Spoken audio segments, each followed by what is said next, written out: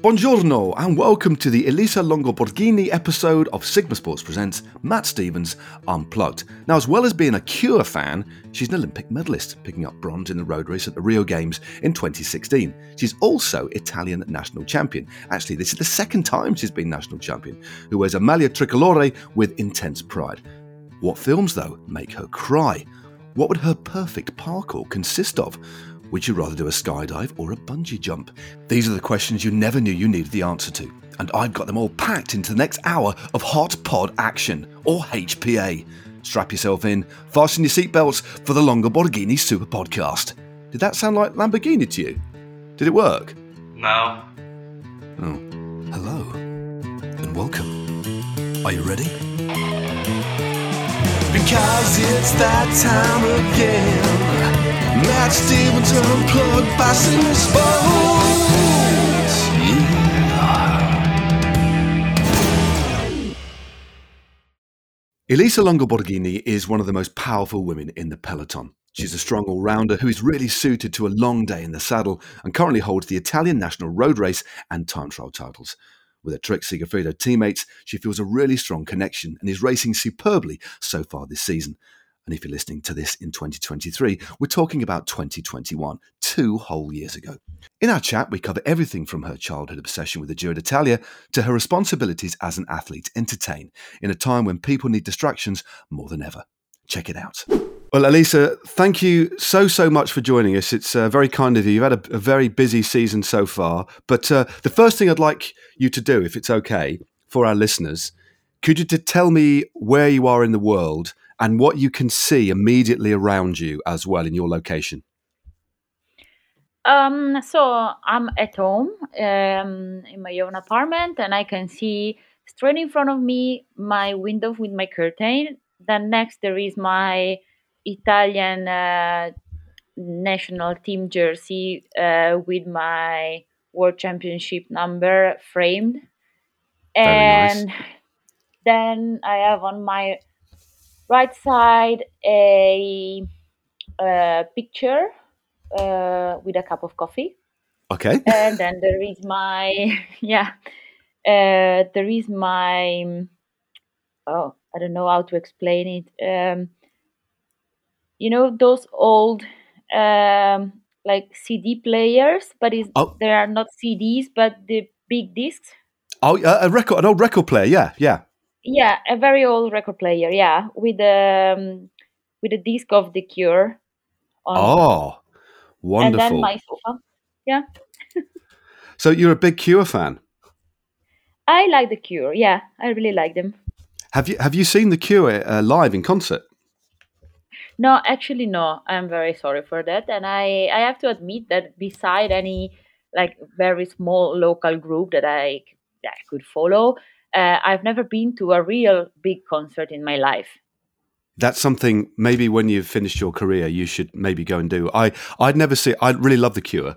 And I went to see them in 2019 in Helsinki, in Finland. Yeah, and they played, get this, for 2.5 hours. That's really nice. Yeah. I'm a little bit jealous. And then, again, when we were flying home, they were on the seats on the aeroplane in front of us. That's really nice. Yeah. Anyway, so let's talk a little bit less about The Cure and a bit more about yourself. Where in the world are you? Are you at home in Ornavasso? Yes, I'm at home in Ornavasso, which is a very small town in Piedmont, the region of Piedmont, northern Italy, next to Switzerland. It's a beautiful area. It's I'm off to the Giro d'Italia next week to commentate, and I'm very, very, very excited. Every time I go to Italy, it's just beautiful. I mean, it must be wonderful to wake up and look at the countryside, because I don't know if I've actually been to Ornavasso before, but I know the region, and it's just stunning, isn't it? Yeah, it is. Absolutely, you haven't been to Ornavasso because it's a very small town in this remote area of Piedmont. So surely you haven't been, but you will be commentating probably, or like you will be at the Giro, and you will be in Verbania, which is really close by. It's 15 km from where I live, and one of the last stages of the Giro is starting here. Wonderful. Oh, so well, I Yeah. might even, if you're around, I don't know if you'll be racing or not, but I shall pop in and maybe grab a coffee. That'd be cool. Yeah, I think maybe I'll be just leaving that day for altitude training, but I'm trying to like leave in the afternoon and watching to the start of the Giro because it's really close to my house, and I always train there, and I really like the area. I really like the fact that the Giro is in my home area, so I'll be probably at the start. Wonderful, wonderful stuff. Well, anyway, we'll look forward to that in a few weeks' time. But Yeah. well, first things first. You've got to be so happy with the way that your 2021 season has gone. I mean, the last couple of years, the level that you've been riding at has been incredible. We know, although 2020 for everybody was a very difficult season, you had one of your best years. But this year, although we're only in at the end of April, your consistency, you've had a big win. The fact that you're leading the world, the world tour as well, you must be massive. You must be so happy. Yeah, I'm very happy about my 2021. I finished my 2020 in a very good way, winning the Italian championships and then being second in Madrid. Then I started pretty well in Omloop and Newsblad in 2021, and I kept going like with a good consistency, as you said, throughout March and April. And now if I look back to the past races, I cannot be like happier than these. Maybe I have some regrets about Amstel Gold Race, for instance, but then everyone makes mistakes, and yeah, in the end, it's only a bike race. I mean, uh, it's it is what it is. Exactly. It was. Again, we don't want to be sort of super negative, but every single race, whether you win or you lose, is a learning process, isn't it? I mean, that's the beautiful thing about cycling, isn't it? Yes, it is. I mean, there are mistakes that you can make, and sometimes they are more visible, and sometimes they are less visible. This for sure was a very visible one, and but yeah, I also think that in the end, if I was going to the front and keep on pushing, and I was second, we will be here talking about the fact that why for the again for the thousandth time you were pushing and you were working in the front, and then the other got the Yeah. victory. So yeah, I mean it's a learning curve, and I think I learned a lot in one race more than in another 10. So Yeah, now I know. that's a really honest and it's nice to reflect and be honest with yourself. But no, I'm just looking back through your results this year. It's been absolutely astonishing. That Wits second in Strada Bianca, of course, it's a race that you've won before.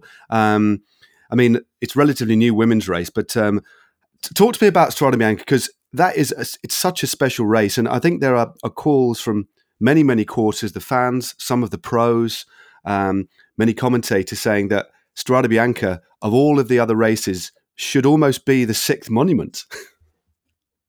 Yeah, I really agree with this, and because it's like a classic, and it's like the northern classic more to the south that I know, Yeah, sure. as they say, and it's like a classic that is being taken away from the north, like a piece of puzzle, and put it into Italy, Yeah, just through there, in an amazing landscape, in an amazing city, because Siena is amazing, full of history, full of arts, and I think yeah, it should be like a monument, in my opinion. maybe we should start a petition. Maybe we'll be the first couple of signatures to get it elevated to a monument. But no, it really is. It really is a beautiful race. And what was it like to win that edition in 2017? That must have been very special. Yeah, it was really really special. Also, the way it was going, like the race was developing, was really even strange because I had a crash in the first long sector of the of gravel, Yeah, and then my teammate Audrey Cordon Rago gave me the bike, and I finished with her bike. blimey. Uh, yeah, and it was like really, really nice to climb the Santa Caterina wall and being first at the right hand corner, and then like, yeah, winning the race. It was really special. As Italian, it's always really, really nice to win in your own country, Indeed. particularly in such a nice city. I didn't actually realise that you won on her bike, because she's is it, so whose bike was it again? Audrey Cordon Rago. Yeah, and she's now a teammate of yours, isn't she? Both of you in the national championships colours. How much difference in size is there? Or was it pretty easy? There must have been not much difference at all. No, actually, Audrey and I are teammates since 2014. We are really good friends outside cycling, and she's always coming also here to my place with her husband. And Okay. I when I can, well, when I actually can fly to Bretagne, because it's so hard to travel to that place. I Yes. go Yeah, and it is. visit her. It's really, really hard to travel there. I go and visit her, and yeah, we built up a very good friendship outside cycling, and now we are sharing the same pride, because we are both wearing the tricolore. And back in 17, she was like key, like, yeah, the key of my race, because she gave me her bike, and I only could Yeah. finish my race because she gave me the bike. Yeah. That is very, very special indeed. I mean, while we're talking about how beautiful the national jerseys are, do you have a favourite? Because you've got Ruth Winder in your team as well. I mean, the Stars and Stripes, that is a very, very cool jersey. We know that the French tricolour is a beautiful jersey as well. Italians too. Which is your favourite? Yeah, it's it's not a hard question to answer to. I mean, I love the French tricolore, and I think it's really cool to wear the Stars and Stripes jersey. But my tricolore for me means a lot, and I always wear it with pride and with honor, because yeah, it's like wearing your flag, and you are representing your country around the world, and you always want to show that, yeah, that your country is good. And yeah, I'm a proud Italian. I can't lie, and I really like my country, and every time that I can show my flag, I'm very proud to do so.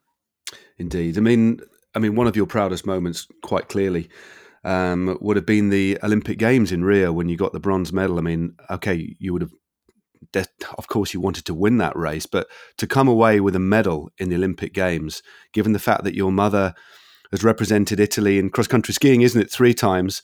That must have meant obviously a lot to you, but also to your extended family as well. Yeah, it was a very special moment for many reasons, and especially, yeah, mom had to withdraw from the 92 Olympic Games, because yeah, because I came I came to the world.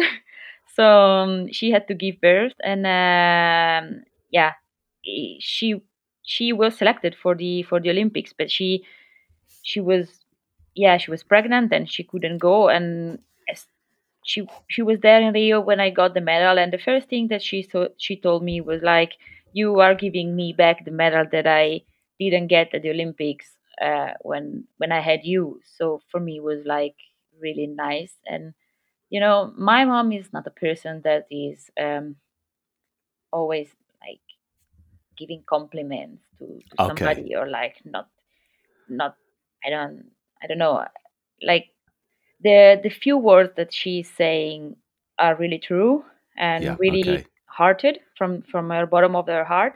So Yes. this meant really a lot to me, and I was kind of emotional to hear so. And I was like, yeah, thank you, mom, thank you for everything, because yeah, I'm just a lucky person. Yeah, well, again, there's a degree of luck in everybody's life, but you've clearly, worked very, very hard to get to the position that you are. And well, as we've talked about your family. I mean, talk to me about your earliest memories of riding a bike in your hometown of Ornavasso. When did you first? I know you got a very sporting family. We talked about your mum, your brother, who is kind of 10 or 11 years older, was also professional. So when did you first become really interested and keen on riding? Um, as a little girl, I always remember that for me it was normal to see my mom exercising, and like my schoolmate would have seen the parents going to work, and I would see my mom and my dad leaving home for training because my dad was a coach, and Yeah. for me it was just normal, and sport came very natural for me and Paolo, my brother. I clearly remember the first time that I used the bike. Okay. I was 3 years old, and I learned to go without the two wheels beside the main wheel, Yep. and I did like 20 meters, and then I crashed on the vineyards. Okay. Yeah, Right. so just really like really a moment that yeah, it's a moment that I have in my mind. And then I also remember the very first time that I used the shoes with the cleats, Okay. and yeah, it was like probably March, and it was 8 or 9, and everything was going fine until I had to like do a U-turn and unclick, and I Okay. remember that I went just down as a piece of stone, and I was like, oh no, how can I get up? Yeah, pretty much. Pretty much. I think most of us who've ridden a bike at some point, everybody I think goes through that experience. It's always a bit of a painful one, isn't it? But Yeah, it is because you are there standing, and you don't know if you are falling down or you can unclick, and then all in a sudden you are on the floor, and you're like, oh no. so who did you first start riding with? Obviously, you're 9 years of age now. When did you discover that you were obviously pretty good at riding? I started riding with dad, and then I was also riding with, yeah, with mom and Paolo, and I mean, I grew up in a very small town, so I was always on my bike or always running in the town. I was really like active, and there are almost no cars here, so I was always on my bike doing playing actually with the with the kids of my age. Yeah. Then I really wanted to try cycling, and at first my parents didn't want because I was really a small girl, and they were a Okay. little bit scared. Yep. But then they eventually allow me, and yeah, it was nice, and I probably understood that I was good in cycling when I was 20. I Okay.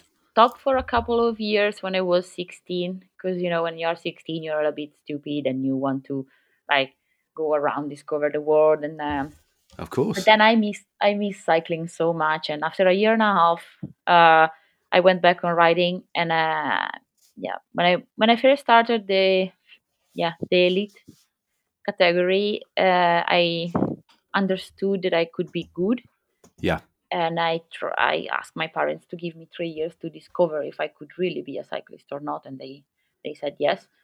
Eventually, Wonderful. yeah, eventually Dad was only just waiting for that. So what was your first racing bike then? What was the first proper race bike that you got? Can you remember? Wait, obviously you remember. Which was it? And it was a yellow bike. It probably weighed 1,000 kilos, Okay. and and I remember I was using that very famous saddle that Marco Pantani was using, and I was Okay. so proud of it. And yeah, it was, Was it the Cellitalia saddle? yes, the Yes. flight. Yes. I Oh, think yeah. Oh, I they were think amazing. Yeah, yeah. yeah, I think it was called like this. I don't really remember, but I clearly remember it was Marco Pantani's saddle, and I was proud of it. I was like, yeah, racing with that, you know. And who, when you were growing up, obviously I know that you kind of saw the Giro a few times. Who were the sporting heroes when you were young? And I know you were surrounded by sport in your family, but outside of your family, what athletes did you look up to? I didn't have really any idols, to be fair, but I was a big fan of cycling, and both female and men cycling. Mm, Because I remember that I asked my dad many times to bring me to watch to the women's Giro. And I remember in 2004 there was a stage finishing in my next to my hometown, and they were doing the Simplon Pass, and I remember Nicole Brandley um, in um, in pink. sure. Yeah, so yeah, and then I was always watching the Giro d'Italia for men's, and every day I would stand there for hours watching to the race, and then I Yeah. was watching also the post race discussion, and then at 8 there was this program, this emission on TV that was talking about the stage of that day and the stage of the day after, and for me it was like an appointment, at eight Yeah. o'clock in the evening. I will be there standing in front of the television, watching to that emission, and just looking forward to the next day. And I was a very sad kid the last day of the Giro Of course, because, yeah. yeah, I was like, and now what do I do without the Do Giro? you know what? When I was younger, and watching the Tour de, we didn't in the UK we couldn't watch the Giro d'Italia till very recently in the last kind of 20 years. But when I was a kid growing up, it was the Tour de France that I would watch, and after the 3 weeks in July were over, it would my life would be kind of empty, Yeah, because I used to the old VHS recorder. I used to record every single stage and then watch them 2 or 3 times and study the finishes, read as much as I could. Is it fair to say then, when you were younger, you were a bit of a cycling geek? yeah, absolutely. Yeah, at least I was, because you were recording the stages, and I was like writing down the first three of the stage, the Maglia Rosa, and Yeah, then I was always looking for the last one. So I would go on internet, because at those time you could go into some website, and there it was not so like popular. There were no social media stuff and everything. So I had to log in and to these websites looking for the classment, and yeah. then I was always writing down my classment and also the last one of the stage, and I still have those papers around. I think I read somewhere that you have a special notebook that you used yeah, to. yeah, I had when I was a kid. I had, and it was really fun, and I was really like into the Giro more than the Tour de France, but I was also watching the Tour de France, of course. Yeah. But then it was July, and we went to the sea, so yeah, didn't have really much time because I was busy with sand and the sea. And then, of course, through your career, I mean, a couple of years ago, you won a stage of the women's Giro d'Italia. I mean, that must have been. I mean, it wasn't your first win, but to win a race that you'd watched as a kid, you'd been kind of feverish about, must have been really, really important to you. Yeah, it's been really important to me actually, and it was really a big emotion Yeah, to be able and to win a stage. Um, it was really nice, and I clearly remember the moment when I detached my hands from the handlebar to raise my arms in the air. It was really nice, a nice experience, and I'm still very thankful to my teammates there because they were riding for me the entire day, and they yeah. did for the entire Giro. So I honestly have, yeah, yeah, I have to say just thank you to them. They were amazing, the full Giro. That's wonderful one. I mean, just to sort of back to kind of present day. I mean, as we just said at the top of our conversation, you're clearly in exceptionally good form. How would you describe yourself as a rider? Because you are consistent, versatile. How would you describe yourself? Oh, that's really hard. I mean, I'm a bit of everything, but fast. Okay. Yeah, I love stage races. I think I'm good at them. And I'm an endurance rider actually. Yeah. Um, I like climbing, even though I'm not the lightest of the peloton, but I still have, yeah, a good climbing skills, and I Yeah. can time trial okay. Um, and then I think I'm one of those badass that never give up. Yeah. Yeah. You can clearly see that. I mean, you're ridiculous. I mean, of all the, I mean, it's just so wonderful over the last couple of years that we're getting to see more and more women's races, and parity is at long last happening. There's still work to be done, as we know, but the amount of coverage of women's racing, and I watch it when I can, and often have commentated on you, and you are ridiculously aggressive. You clearly love.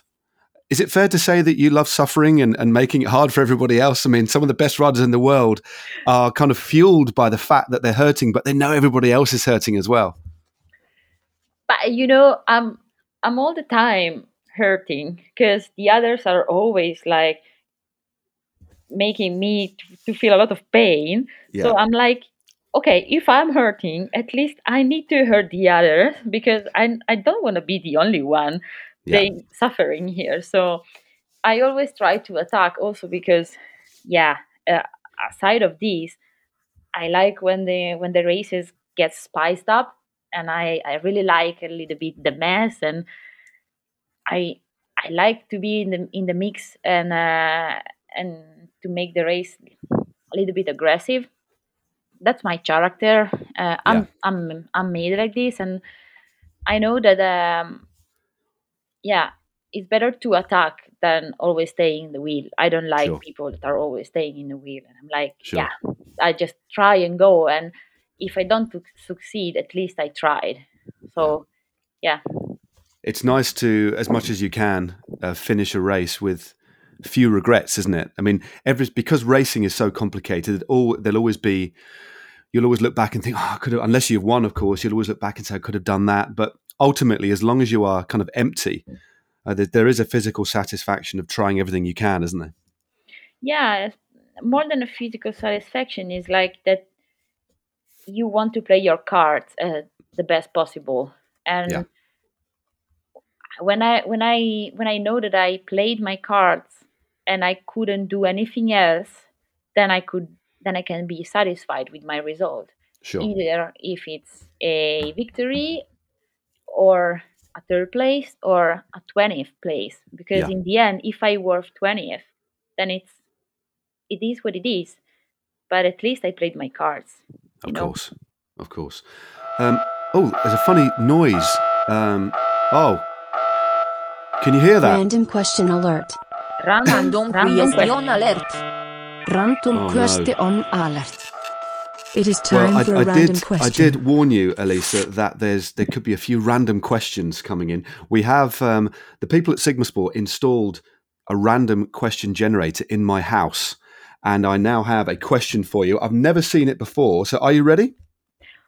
I guess I have to be ready. You do have to be ready, I'm afraid. You said you like things to be a little bit chaotic, etc., etc. So here we go. Right then, this is a good one. This is a good one. So, skydive or bungee jump? Skydive? Skydive. Okay. Wow. Okay. Yeah. I would. Well, that shows you're quite an adventurous person. Then, why have you ever done a skydive? No, and I've never bungee jumped, but I think it's going to be interesting to try. Yeah, do you know what? I was watching some skydive. I don't know how, just on the internet. I was just scrolling through Instagram like we all do these days, and I saw some skydiving, and in my mind, I just said, "No way, just no way." I think it's nice. It could be nice to try out. I mean, you're not there alone. There is always the instructor there guiding you. So, I wouldn't mind trying it. Okay, well, that's good to know. I mean, maybe if I do ultimately try it, maybe you could be my coach because you sound very confident. Well, I know I'm not really good in flying, to be fair. So don't trust me. But maybe, yeah, maybe it's worth a try, I think. Definitely. Well, that's a good answer and a very good question. So please do be on standby, Elisa, for any other questions that might come. What I'm going to ask you now is I'm just going to change tact. Okay, in 2022, there's a brand new race called the Borghini Classic, and you get to design the parkour. Okay, what does this race look like? Surely it will be a race held in my home area. Okay. So the Longo Borghini Classic would be a 150 kilometers race. Right. A challenging one with 1, 2, 3, 4 climbs and a top hill finish climb. Okay. The climbs would be like first 2.5 kilometers one, steep. Okay. Then you go down, do some kilometers, and then you have a 5 kilometers climb, like a little bit shallow, and some turns, and then you go down, small roads, up and down, and then you have a 7 kilometers one with that goes up in steps. Okay. And then you go down with a technical descent, like small roads, a little bit of cobbles, and then you have the last climb, which is how long do you reckon? Say 10 kilometers. 10 kilometers, wow. So proper summit finish. Up, yeah. From 5 to 8%. Wow. And at the end, it flats down a little bit, and you can have like a sprint of 2 or 3. That's the most detailed. I mean, it's almost as if you've designed that race and you're kind of reading me the race manual. Yeah, I mean, also because I'm thinking about the climbs that I have in my area, so I'm like thinking about a proper parkour. It does sound very good. I mean, that would be. That does sound like a really cool race. First climb 2.5, drops down. Bit technical. Next one 5Ks. So the climbs get harder and harder. It does sound like this might be a parkour, not just to make everybody else suffer, Elisa, but so you could hopefully win it. Yeah, but I mean, it's also a good start for a breakaway, you know. So you can have the breakaway of the morning going, and then the main teams will chase it, and then the big riders will go in the second last, and then they will play the victory in the last one. So right. I already planned everything. There was a lot of thought. So if I could award points for the answer to that question, that would be 10 out of 10. That was a very, very well thought out. I actually was, as you were describing it to me in my notebook here, I've drawn the parkour. Oh, that's really good. So we've got the details there. Maybe I should have when I go to Italy next week, I'll have a word with RCS and see what we could do, unofficially, of course, because that would be a very good race that I'd love to commentate on. I tell you what, though, we're going to do something else now. We've talked a lot about where you live, Ornavasso. This race would be in the region. So how about we do an Ornavasso quiz? The Ornavasso quiz. The Ornavasso quiz. Now it's time for the Ornavasso quiz. There we go. How about that? Let's go. Let's go. Okay, I've got 3 questions for you. They're all multiple choice.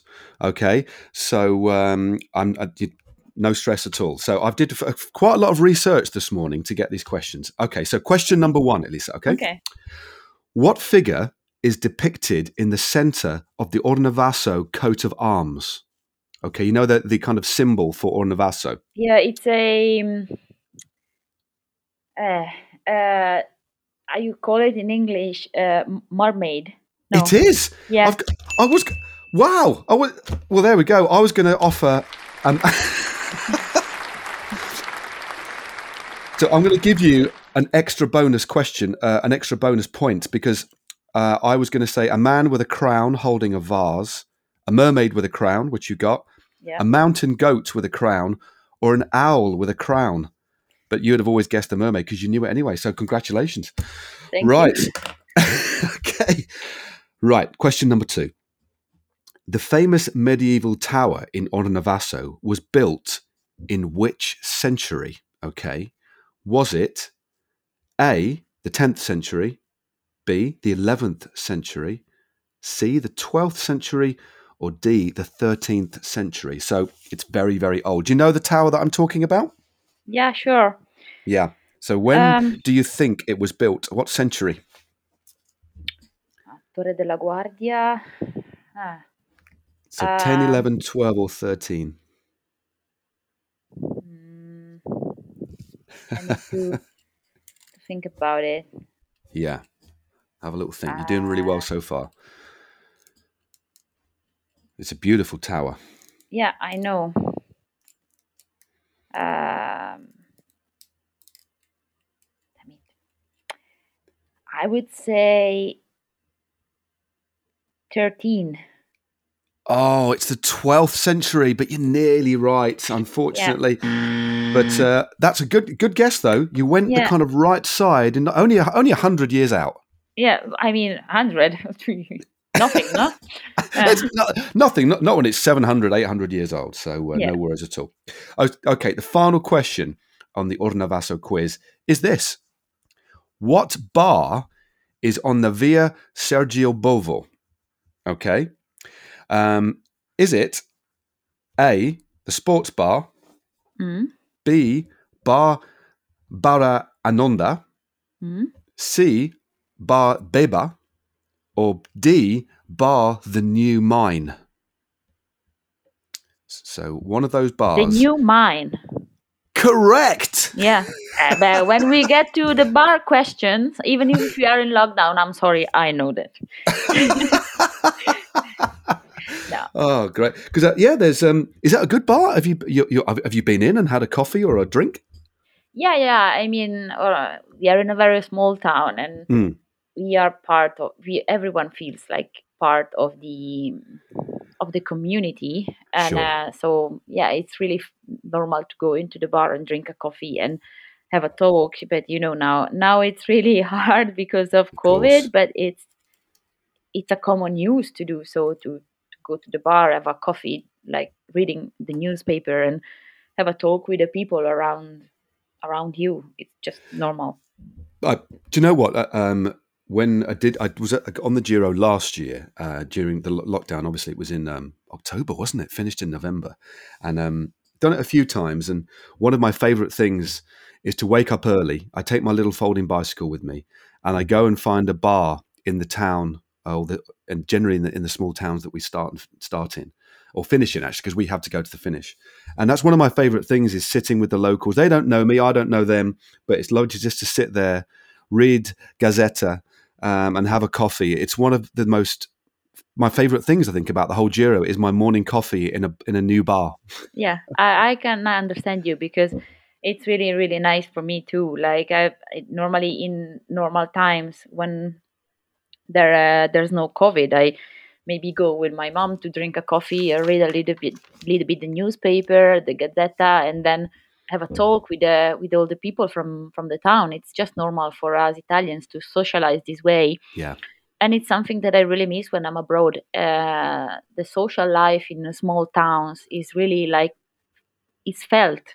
Yeah. And you feel part of the community. Like for me, it's normal to know also which is the main figure on our flag, Yeah, of course, yeah. Because it's our town, and I'm very angry that I didn't get the year of the tower, the medieval tower, because I feel a little bit that I don't know enough my town now. I was the Wikipedia page. There's not a lot on there, but your town and your commune has a really good website. And I was looking at it, and I was learning a lot. There's a lot of archaeology in your town as well. There's some very old graves. There's obviously some fortifications from World War One. There's so much history in Ornavasso. It's amazing. Yeah, but I think it's something that you can find in almost every small town in Italy. Every town has history or art or archaeology, and this is something particularly related to Italy. And it's not only my town, but it's mostly every single town you go to, you find something historical or connected to art and archaeology. It's right. It is. It is culturally such a rich country, and I think that's why it's so special in so many different ways. I mean, as we're talking about culture and art and other things, what do you like to do to relax, Elisa? Outside of cycling, you clearly sport is in your blood, skiing as well, I know. But what else are you interested in doing to relax? I think I'm just a normal person. I like all our regular, all the other regular ones. I don't have anything interesting to say. To be honest, I like art as you could probably understood. Yeah. And I like reading, so I would go for a book, or maybe to the bookstore, or to a museum with some friends, or Okay. like I would just have a coffee with my friends and go for a stroll. And I also really like mountains, and I Right. go, especially in the off season, I go hiking in the mountains, and I stay maybe like few days there, because we have a house in the mountains, and then from there you can start and do hikes. So yeah, I this is mainly what I do. Don't do anything special. I'm just I think a regular person. that's pretty special. I mean, living where you are and appreciating nature and culture. I mean, that's special. That's pretty cool. Because if anybody's listening and thinking, okay, where's Ornavasso? Please look it up and have a look. And if you can visit the Piedmont region, it's absolutely stunning. Okay, quick question here. What's the last movie that made you cry? Oh, I'll tell you. I'll I then tell you mine afterwards. I Walk to Remember. Oh right, okay. Who's? When did you see that? Oh, I think I've seen it many times. Like, Okay, it's one of my favorite movies, and right, yeah, I think it's just really emotional. right, okay. Are you quite an emotional person then? I'm definitely not a crier, Right, uh, I but am. You see, I cry at lots of films. yeah, I don't know. I mean, I have emotions as Of everybody, course, and yeah, yeah, it's hard sometimes to make yeah to make them clear. I don't yeah, know, yeah, but I think inside I feel a lot. definitely. Well, my just to give you the film that made me cry, it was Rocket Man. The Elton John film. Yeah, That's quite emotional. I think yeah, it's just the combination of there's a really emotional scene. I can't remember what it was, but then the music over the top just made me cry. I don't know. It just yeah. I can imagine. Yeah, I yeah. understand you. Thank you very much indeed. Okay, but back to cycling for a bit. Of all of your wins, and you've obviously had some pretty big ones. What has been the one that you remember the most and you're the most proud of? Good question. I I remember my first big victory. That was Trofeo Binda in 2013. Yep. Yeah, as a young cyclist, like, yeah, I felt really proud, and I still feel like the emotions that were going through my head and my heart. But then I was really, really proud about my Trofeo Binda in 2021, because then I could actually win with my tricolore jersey on my Yeah. shoulders, and it was really nice. I could really enjoy it, and I could really feel for my country too, because we've been through many problems this Yeah. past year, Of and course. Yeah. we've been like through the lockdown in March 2020, and it's been quite an experience. And I I was like really sad to see my country so devastated by COVID. Mm. Uh, I still have in my mind those army trucks Yeah. bringing people away from Bergamo. Yeah. And I, yeah, for me, it was really emotional, and yeah, I just when I'm wearing my Italian jersey, I still, yeah, I say I honestly think about all those people that are suffering. And yeah, I think as an athlete you also have the duty to make people happy or to give emotions to people. And I think now most most most of everything we we have to, more than ever. And I I hope I gave some emotions to the Italians winning Binda with the tricolore. I think it's you really put that well, and obviously it was very personal to you. But well, firstly, it's one of the biggest Italian races. You'd won it before, as you said, and to win in the style that you did. I mean, you won by nearly 2 minutes in front of Mariana Vos.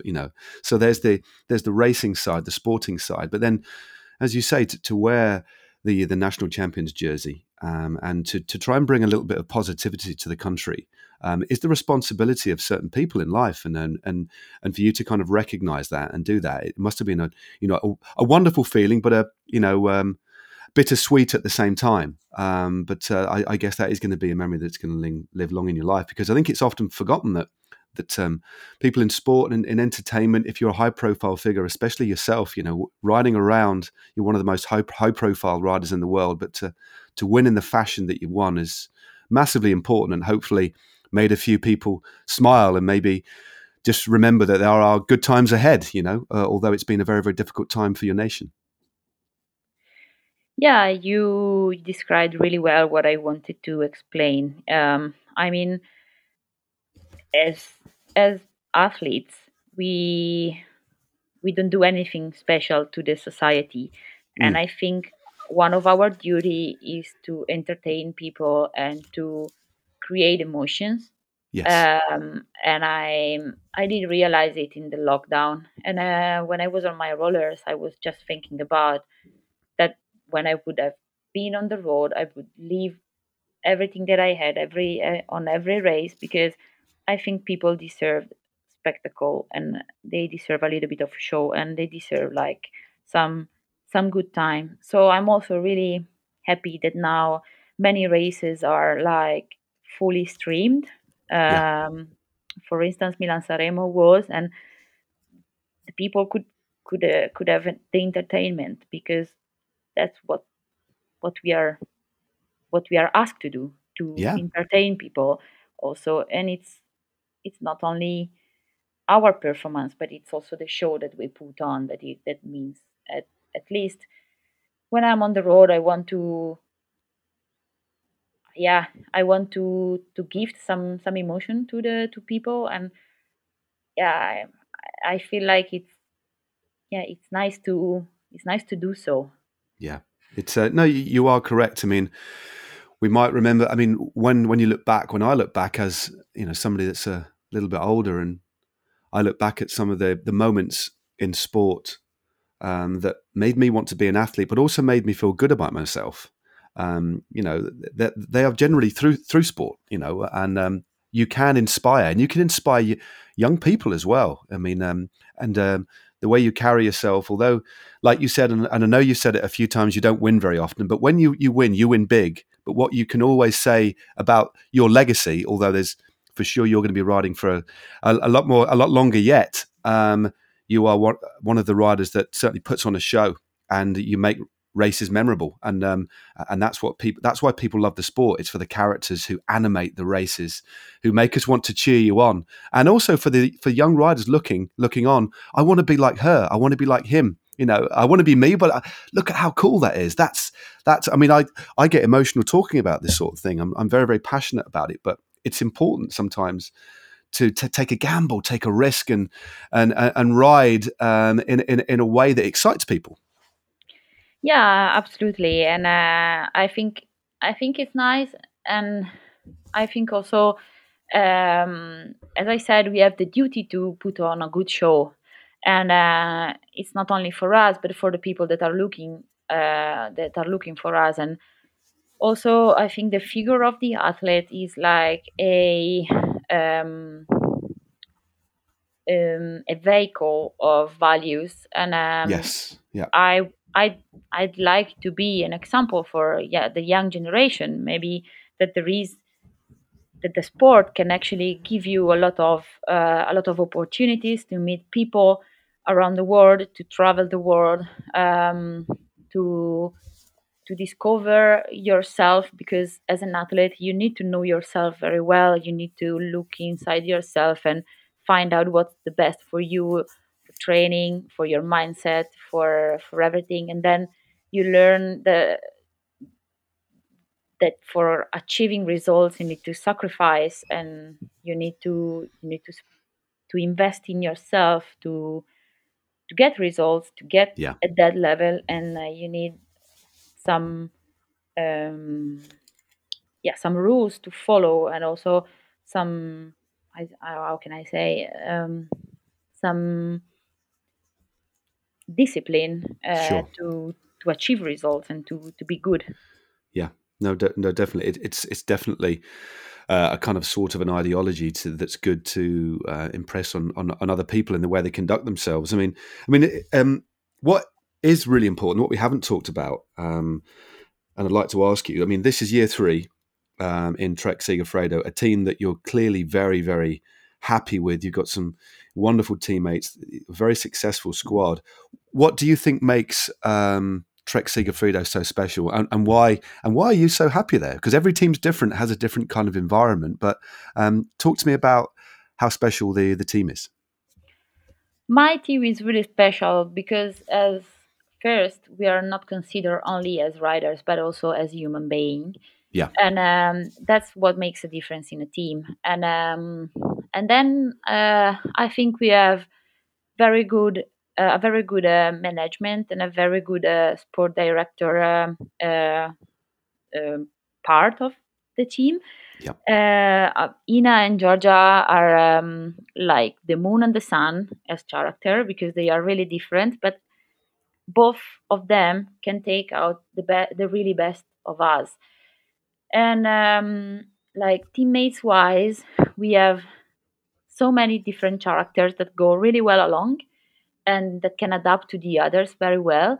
And I'm just surrounded by strong women, strong riders. Like, I think every one of them is a true champion, yeah, and I have inspiration from every one of them. And we build up our our team as a unity, and it's really really nice. Like, I mean, we are just happy together. We work really well together, and we there is harmony. And yeah. this is thanks to the staff, all the surrounding that we have in Trek Segafredo. And also a very important aspect is that we are not considered as women, but we are considered as human beings. Like, Sure. in our team there is no men and no women. We are the riders all together, and we are a team. It's a lovely. It's important, isn't it? I mean, it's for far too long. That hasn't been the case, but it's wonderful to see, and also the flavour of Trek Segafredo, and also it's quite fair to say that increasingly both the men's and the women's peloton, the teams are really international, and there's a wonderful international flavour in your team, isn't there? So it's from a cultural perspective, there's a wonderful, exciting mix, isn't there? Yeah, indeed. It's something that I really like from my team. We have so many nationalities, and it's really nice to melt with all the nationalities. And Yeah, so it's just nice, because I can have some insight of every single nation. And sometimes we end up talking at the table about uh, the social I don't know, the social environment in England, or like the politics in America. Or it's yeah, just nice. yeah, And I like to know about all these countries and all the culture, or the problems, the like the strength of the country. It's nice. You can learn a lot being an athlete about the other countries, and it's something that I really love to. No, I agree with you. In the teams I've raced with in the past, I always find it very interesting to speak to other riders, and also it's the ability to learn other languages. I mean, English isn't your obviously you're Italian, but your English is exceptionally good, and again, it's quite a broad thing that English is a language that's spoken throughout the peloton now, but to learn multiple languages, I think, as well as the ability to meet people, travel the world. Find out about yourself, but language to me is very important, and I do love the fact that I can speak to riders of all different nationalities, and generally most pros speak at least 2 languages. I think that's wonderful too, isn't it? Yeah, it is wonderful, and I'm also really passionate about languages. To be fair, and I don't know, I pick up languages very easily, and I can understand quite a lot of languages. Then speaking is another pair of shoes. Because it's always the next level. You can pick up a lot of languages, but then when you start speaking, is like reaching the next level. Of course. But yeah, absolutely, I agree with you. It's really nice to travel the world and to be involved in cycling, because then you get to know so many nationalities. You get to speak to many different people coming from from other countries, and maybe from really remote countries. Like, I don't know, for me, remote is already, I don't know, Colombia. Yeah, of course. I feel, for me, it's really, really far away. So, yeah, it's just really interesting. No, it certainly is. I mean, we're coming towards the end of the podcast now. There's a couple more questions that I'd like to ask you. The first one is this: if you could go back in time and meet your 9-year-old self, what would you say? I would say train more the sprints, because you can win a lot by sprinting. Yeah, I think I'd be saying something similar. I was, useless at sprinting, but it's fair enough. Yeah. Okay. What is your? Have you ever been late for a race? No. No, also because I'm always the first one that is ready to race, and I'm pretty famous, let's say so, in the team, because like an hour and a half before the race, I wear my chamois and I walk around the bus, and all the others are like still like with the regular clothing on, and they are like, Elisa, please come on, it's an hour and a half to the start, and you're ready with your chamois. And then when it's like an hour to the race, I already wear my helmet. So I kind of stress out all the others, but I'm not stressed at all. I'm just really ready and eager to race. So, wow. But they are all making fun of me. Well, it's. I mean, that's the thing. We all have our own way of preparing for a race, especially on the run-in. So you've just got to own it, and that. Although that is also very funny. Many years ago, I was racing in England, and I went to pick up somebody, one of the guys that I was racing in another team, to drive to the race, and we had a 1-hour drive to the race, and we normally get there an hour and a half before. Anyway, he came out of his house with his bicycle, and he had his helmet on, and he got in the car, and he had his helmet on for the whole journey. And he had his cycling gloves on as well. I hear him. I totally hear him. What's the problem? That was weird. I'm sorry. That is indeed weird. But, I'm now exaggerating for sure. Okay. A couple more questions about your teammates. Okay, I'm going to put you on the spot here. Who is the most untidy of all of your teammates to share a room with? I know over the last couple of years you haven't really done a lot of room sharing because of COVID, but from your experience, well, actually in your career, who has been the untidiest and the tidiest teammate? Letizia Paternoster is the untidiest at all. Like, is she? That was very emphatic. That was straight away. Yeah. And the tidiest is Audrey. Okay. Yeah. Right. Okay. Good stuff. Okay, that was, and then no ambiguity at all there. I'll tell you what we're going to do, just to wrap things up. This has been such a lovely chat, especially considering we haven't spoken before. I've really enjoyed getting to know you a little bit, and hopefully everybody will will enjoy what our conversations have been about. But I think it's time. I'm going to press the button on the random question generator, and let's see what it fires up for us. Random question alert. Random question alert. It is time for a random question. Okay.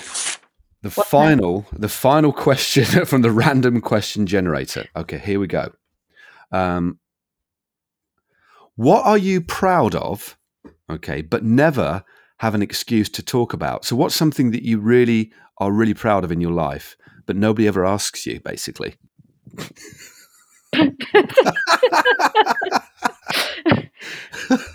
What is this for a question?